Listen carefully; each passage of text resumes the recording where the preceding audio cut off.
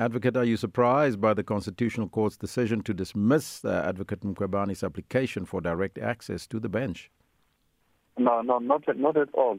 The prospect of success in that matter was very low, based on the fact that the Constitutional Court has had the matter before and has given a ruling on the matter. So she was very poor when it comes to the prospect of success in that matter. So I was really not surprised.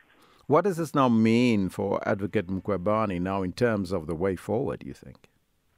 Yeah, in terms of the way forward, it means that if she has challenges in relation to the matter on the merits which relate to the financing of the Section 194 inquiry, then it means she has to go to the High Court, not the Constitutional Court anymore.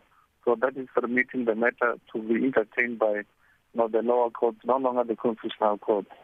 Will it make any difference after she released in a press conference audio tapes that suggest there was bribery from the Section 194 committee? Yeah, and, that is a different matter altogether in relation to what is transpiring at the inquiry itself. And it has nothing to do with the matter that went to the Constitutional Court and what she was trying to actually bring.